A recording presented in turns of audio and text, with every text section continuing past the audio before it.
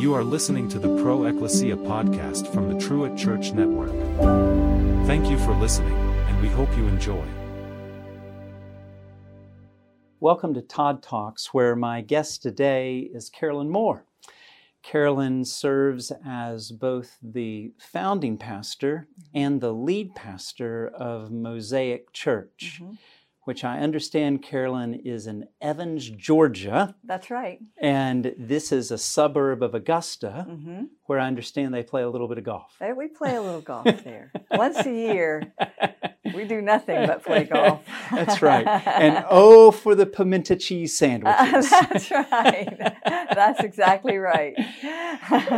Carolyn holds both the Master's of Divinity and the Doctor of Ministry from one of our sister schools, Asbury Theological Seminary. And Carolyn is a podcast host. She is a blogger, and she does so under the auspices of this wonderfully named website, artofholiness.com. I encourage those who listen, those who watch, to go out and to have a tour. It is a remarkable resource. So Carolyn is on our campus as our inaugural chapel, our Wallace Chapel lecturer. And Carolyn, it's so very good to have you here. Welcome to Baylor, welcome to Waco, welcome to Truett, welcome to the Wesley House of Studies.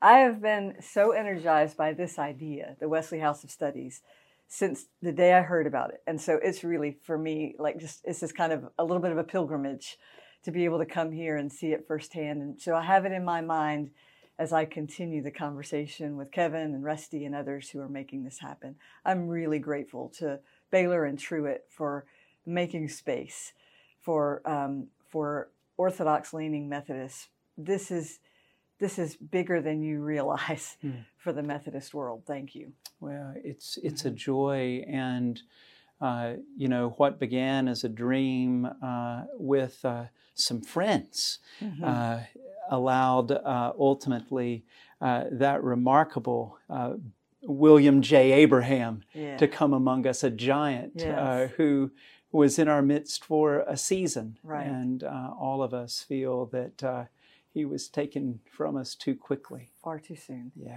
Yeah. Well, Carolyn, there are some friends who listen to this podcast who may not yet know you. And I am so excited for them to get to it. And I thought that one way might be for you to just share a bit of your own story, a bit of your own journey, your call to ministry. And then would you allow that to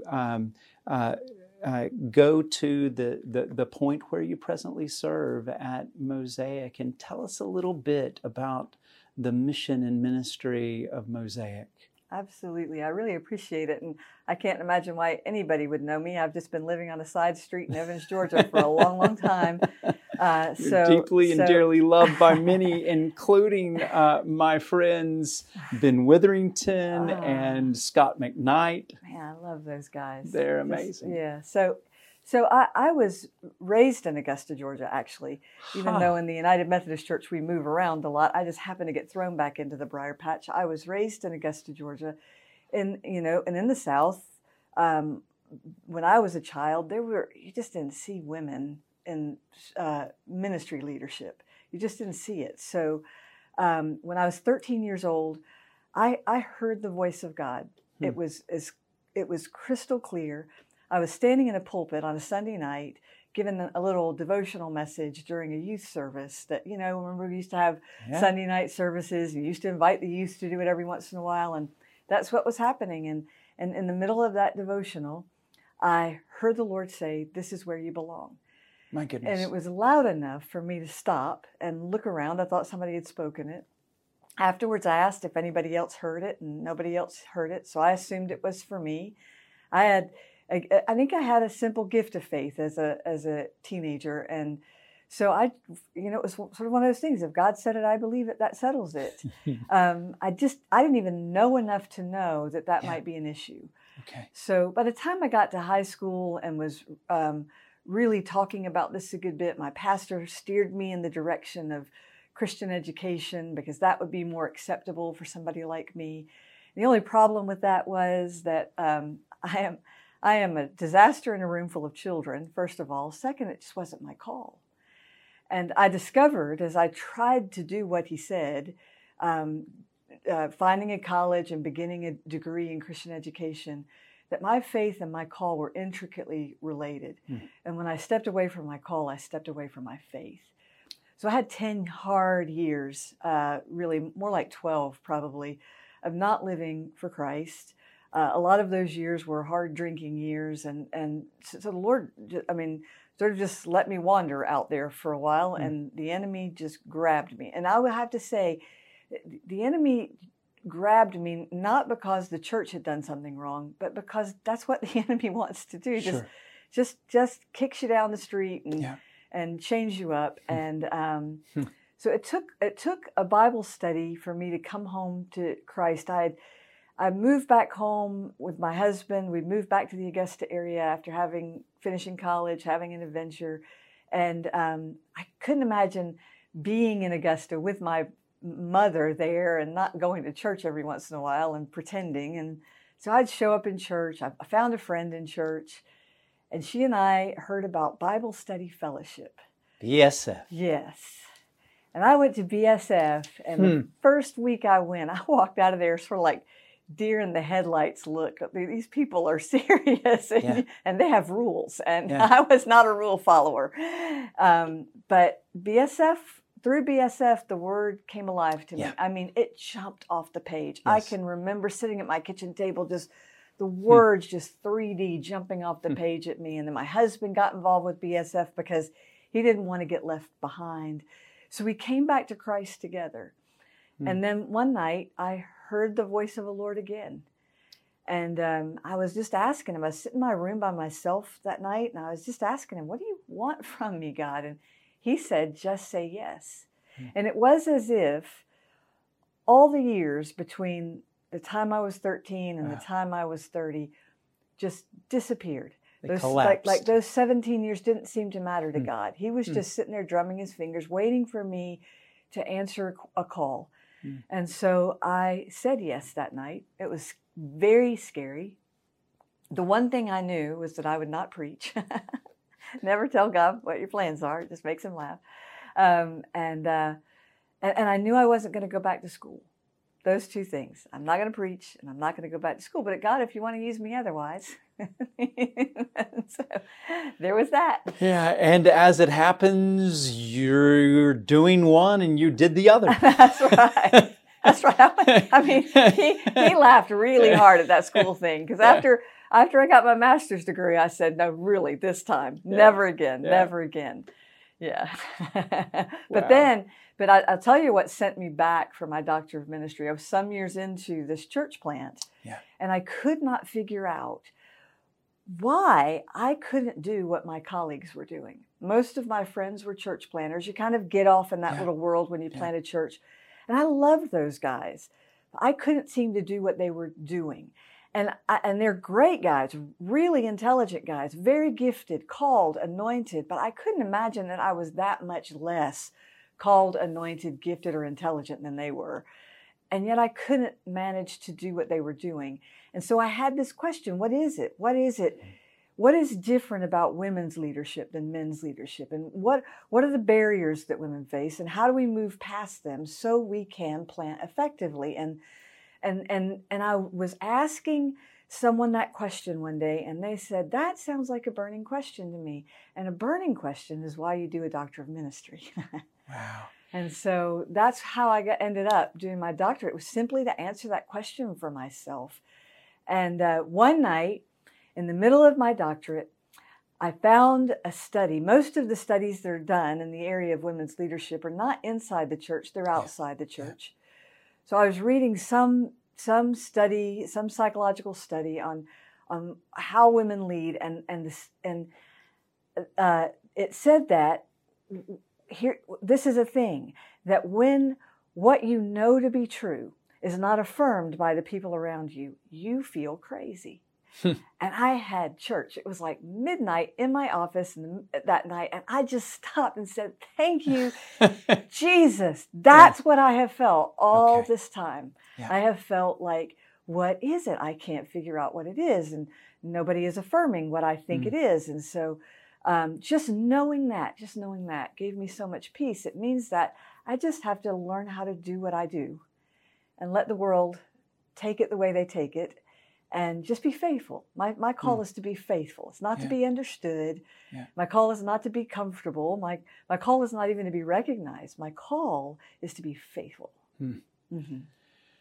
So this Doctor of Ministry project ultimately gives birth to your recently published book. That's right. In fact, that's right. This book is so recently published. I first held it in my hand yesterday. Did you first see it yesterday? I didn't first see it yesterday, but I just got my copy 2 days before you guys got yours. Okay. And it's not released until September 27th. Okay. So we're about, when we're having this conversation, a month ahead of the game. That's exactly right. And so it's very exciting to me to see so many people walking around. It's a surreal feeling. So isn't it? Truett Seminary, Wesley House of Studies has purchased the first 250 copies of Carolyn Moore's book, published by Zondervan Reflective in conjunction with Seedbed and our dear friend J.D. Watt. Right. And the volume, friends, is entitled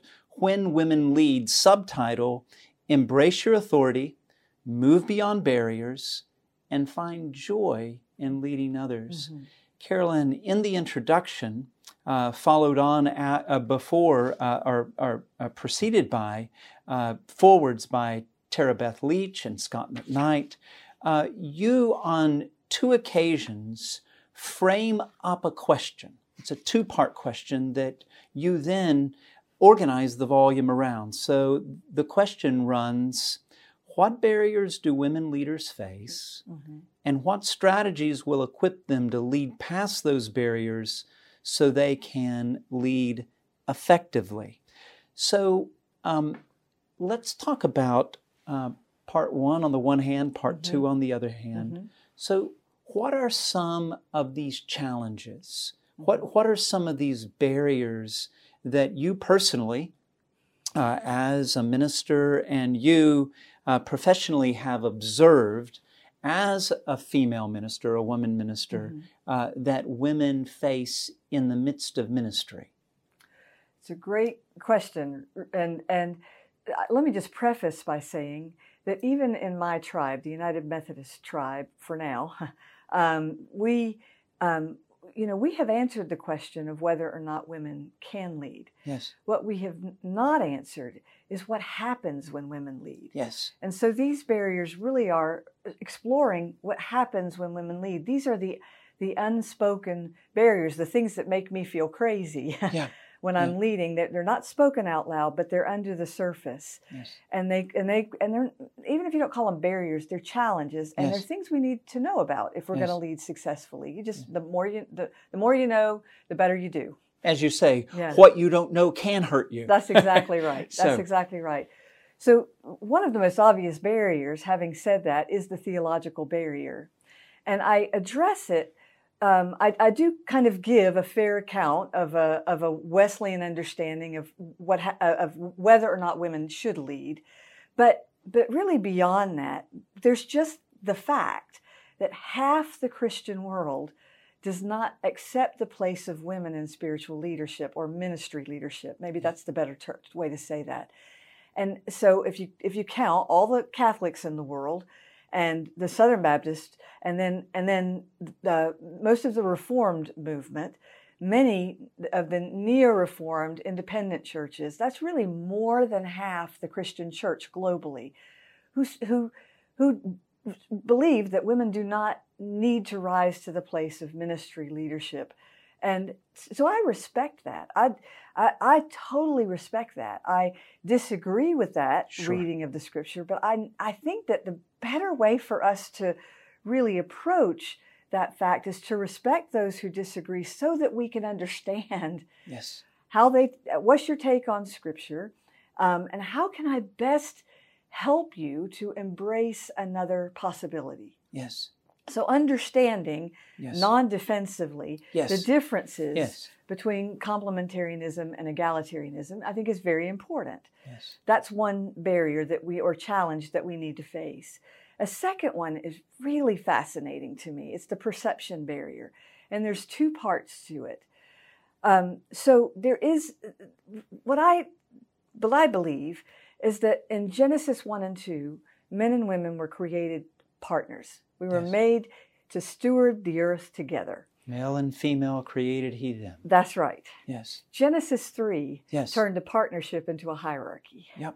So everything, Christian, non-Christian, wherever you live Yeah. on the world today, you live on a post-Genesis 3 side of things. We live in a fallen world. Yes. So every one of us Yes. have somewhere inside us a tendency toward hierarchies. Yes. It's what makes us think, no matter how bad it gets for us, at least I'm not them, right?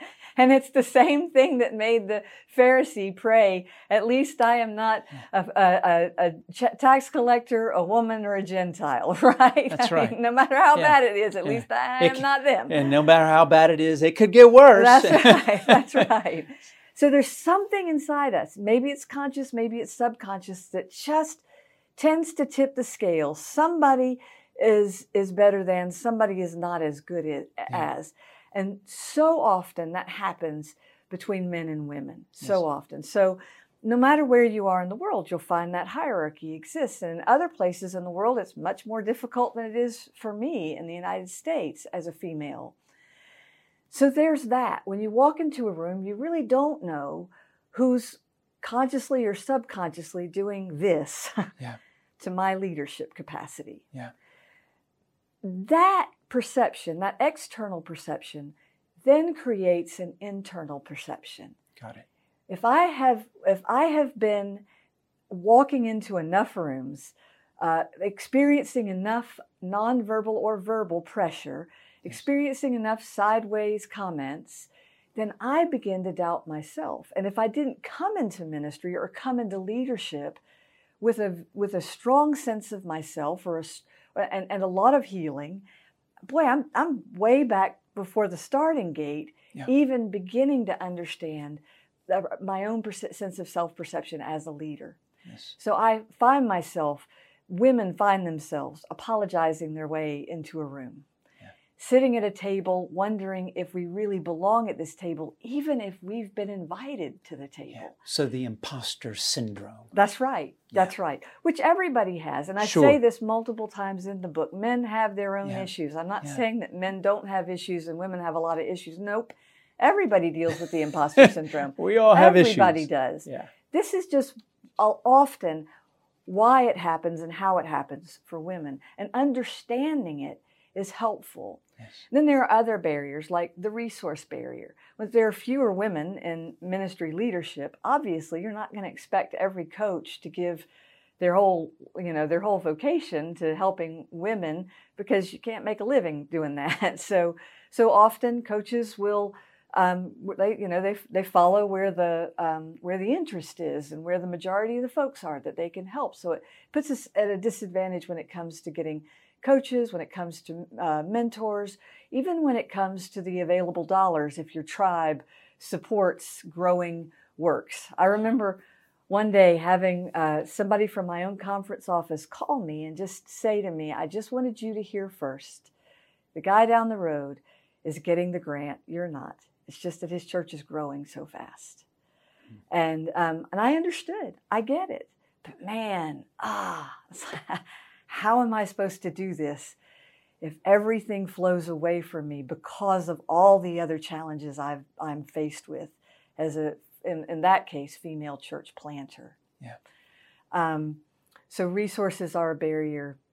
And then there are other things that women just need to just take note of, and like the biological challenges that we face. And that's not even challenges, it's just more realities. Yeah. Women have seasons in their life when they give themselves to childbirth and to raising children. And I say to women all the time, you can have it all. You just may not be able to have it all at once. There you And sometimes it's just a matter of figuring out what your family can handle and what your particular call is. That has to be a family conversation. Yeah. None of us live in a vacuum.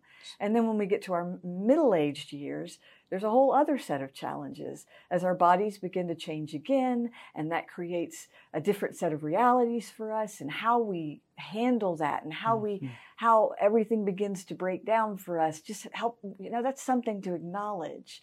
We want to say, that's not fair. We shouldn't have to stop for this. Fair or not fair is not the point. Yeah. These are realities. Yes. And we will fare better if we acknowledge the realities. Ed Stetzer and Warren Bird did an amazing study of planters, not just women planters, but planters across the country several years ago. And they discovered that when church planters know the challenges that they face, when they are eyes wide open aware of the difficulty of planting, they are 400% more likely to succeed. Yeah. So knowing the challenges doesn't make us less likely, it makes us more likely to succeed. The Small Business Administration did the same type of study, looking at small businesses and entrepreneurs. Same thing. If you know what you're getting into, you are more likely to succeed. So when we come at these things, not defensively, not angrily, just understanding we live in a fallen world, these are things you have to deal with. You have so much more chance of doing this, of embracing your authority, moving beyond the barriers, and finding joy in your leadership. So this is a plea for a kind of ruthless realism. That's exactly right. Yes. And there's no need pretending that things are not as they are. Right. And in order to move beyond that, you at least need to start there. That's exactly right. Yeah. The church has met its quota of whiners and angry people. So I have a friend who once said that whining is not a spiritual gift. That is exactly right. That's exactly right. And so it isn't. Right. But strategy is. Yes, to be wise as serpents. And so you pivot, Carolyn, which is a name I love. It happens to be my wife's name. And there aren't many Carolyns around. Okay. But you pivot in the second part of the book to say, okay, given these challenges, given these obstacles, given these barriers, you can either say, okay, we're going to spend our time merely identifying problems, or we're going to begin to work towards solutions. Right. And so you not only say, here is a diagnosis of the situation, but here is kind of a prognosis forward.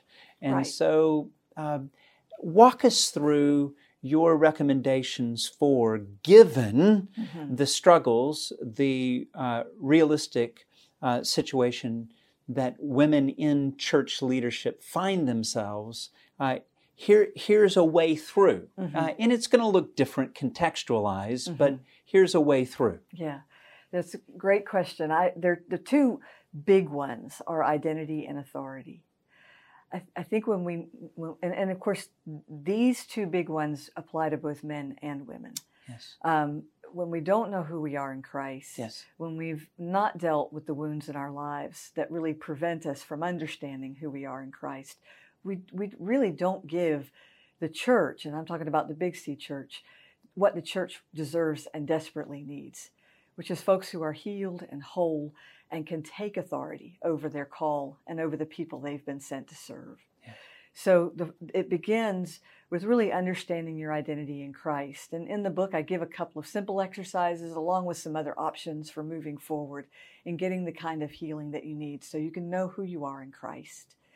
And then when I talk about authority, in my tribe, when they lay hands on you at your ordination, they say, take authority. I don't even remember the rest of the thing, but it's take authority to lead in the church. And so I think so many people have had hands laid on them and have had that charge placed on them when they get up and they walk away, they leave the authority on the table. We're still apologizing our way into the room. We're still questioning whether or not we should be here. We're still waking ourselves up in the middle of the night with huge anxiety, wondering if, when is it that today is the day? How many Sundays have I woke up, told my husband on the way out the door, today's the day they find out I'm a fraud. But we're really not taking authority over the gifts we've been given.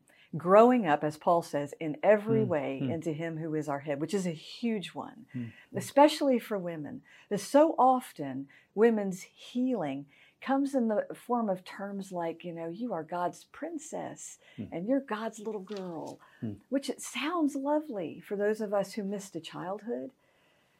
I'm 59 years old. I am not a little girl. Yeah. And at the time when I am able to say, nope, I am a grown woman in this room. And I have been given authority by the church to lead here. And I will make hard decisions and sometimes unpopular decisions. And in those moments, Paul gives me another great piece of advice, and that is after you've done everything you can do, stand. That's what it means to take authority. So those two things, identity and authority, are deeply ingrained, are interrelated. Yeah. But then beyond that, there's a bunch of practical stuff we need to learn. We need to learn how to negotiate for our salaries. We need to learn how to budget. We need to learn how to structure a church and structure leadership for growth. We need to learn how not to lean on our sometimes, I don't want to stereotype, but sometimes we have a strong nurturing gift. It's the mothering instinct that comes out in us. And when everything else is not working, we want to go visit everybody and make them feel good. That's not a way to grow a church. You can't grow a structure if you're everybody's mom. Carl Jung calls it the great mother. and so how do you structure for growth and actually set some of your gifts aside so that other gifts can flourish? Yeah. And then finally, how do we work in partnership with our male colleagues? Yes. How do we help men, educate men, give men permission to mentor us, to open doors for us, to coach us? Yes. How do we approach those relationships with integrity and from a healthy place as a colleague in ministry, so that the men in our lives are not threatened by the idea of being in a collegial, professional relationship with a female who desperately wants to do everything God has called her to do. Yes. Mm-hmm. And one of the things, Carolyn, that stands out to me as one who spends much of his life studying Paul, is for all the things that Paul is meant to say restricting women. Yeah. Although I think they're decidedly contextual. Right.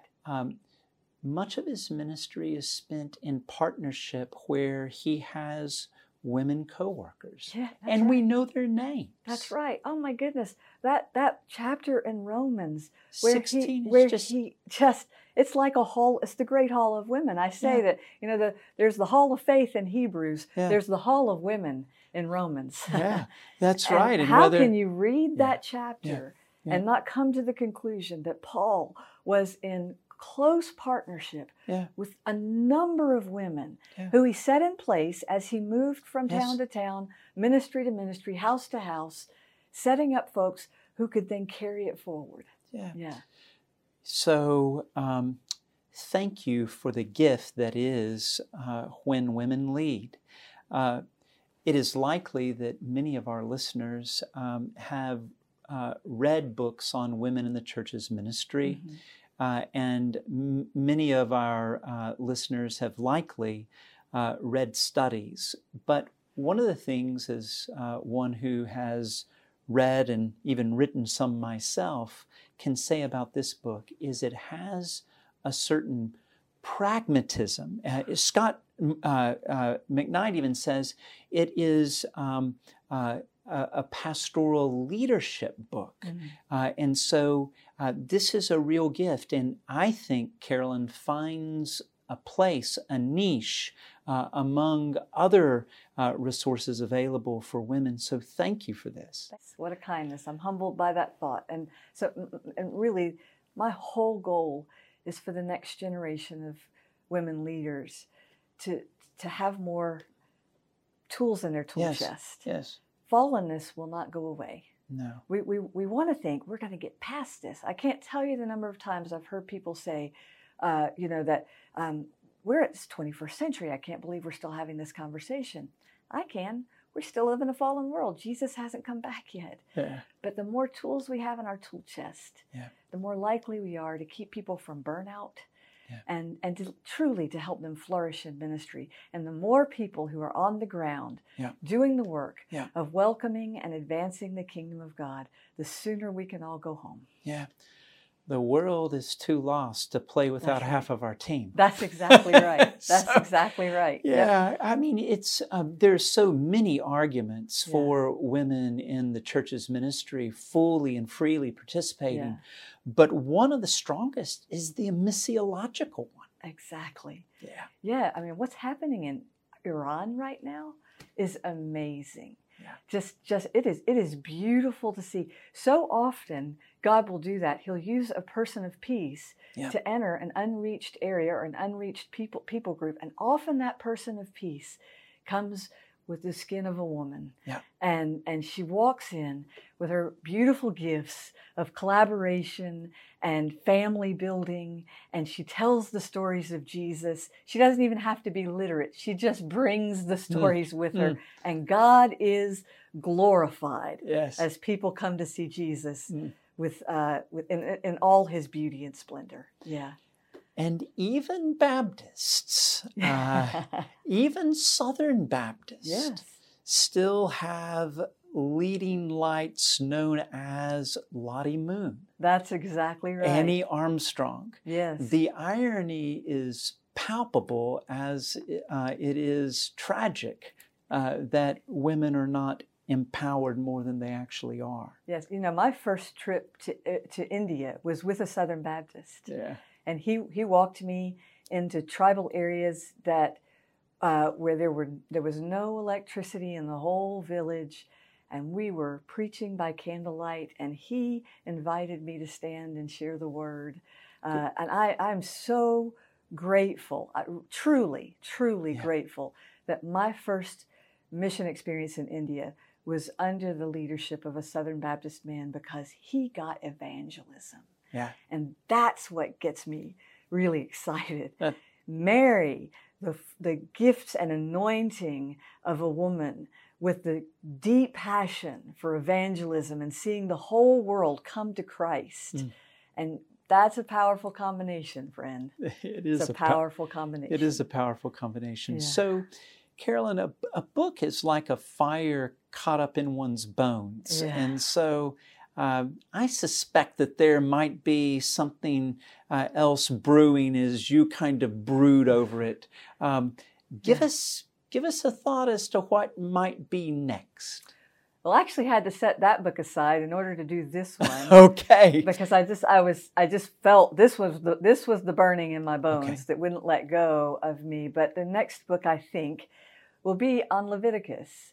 I've done quite a bit of speaking and teaching on Leviticus as recovery. I think Leviticus is the most misunderstood book in the Bible. Wow. It's truly a book of freedom and life, and holiness in my estimation or my definition of holiness. It truly is. It's to live life well. To live a holy life is to live the good life.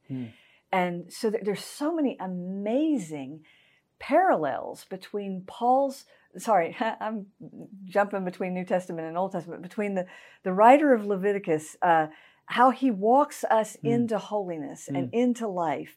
There are just so many beautiful parallels between how he does that and the 12 steps. So I lay the 12 steps over Leviticus, and I walk you through how to live the good life. And so pray for me. It's got to come out of here eventually. So pray for me that it'll come sooner than later. Well, and it's not entirely easy as a busy pastor giving leadership and love to a church. Yeah, I'm giving leadership and love to a church, and I'm giving leadership and love to a new movement in the Wesleyan tradition. And so I have a couple of hats right now, and then want to give life to this project as well as it gets introduced to the world and put it in as many hands as possible. So the Lord knows how many hours there are in a day, and the Lord will see fit to do as He would. Yeah. It is this balancing and juggling act, though, isn't it? That's right. That's right. I say actually in this book that balance is a lie. but there are rhythms. Yeah. And there are times when we press, Yeah. and then there's times to pull back from that. Yeah. Well, Carolyn, this has been an utter delight for me. Thank you. Thank Mine you. too. Such a pleasure, such a privilege to be here at Truett, and to be able to breathe the air where the Wesley House of Studies is beginning to take form. I'm really, really impressed and inspired by what you guys are doing. Thank you. Carolyn, I wonder if you might close us in a word of prayer. Would that be okay? Absolutely. So wherever you are right now, would you just bow your head, close your eyes, and give your whole heart, your whole attention to Jesus. Find that place that is passionate, not passive. Lean in to the presence of Christ right there where you are. Lord Jesus Christ, Son of the living God, we would ask right now that you have mercy on us because we are sinners. Bless us, Jesus, with a fresh sense of your grace over us. And God, fill us again today with your Holy Spirit. Fill us, Jesus, again with your Holy Spirit so that we can feel the fullness of you and the joy of you and the energy of you, and that it overflows, God, in our witness and in our work, Lord, and even in our rest, God, that the fullness of the Holy Spirit would overflow from us, Lord. We pray together for the Church of Jesus Christ, asking, God, that you would do what only you can do to adorn your bride, to perfect your bride, to make your bride ready, so that we can see that glorious vision that John saw in Revelation. Lord, we hunger and thirst for the coming kingdom. So make us good witnesses, God, so that we can be part of the welcome in advance of God's kingdom coming.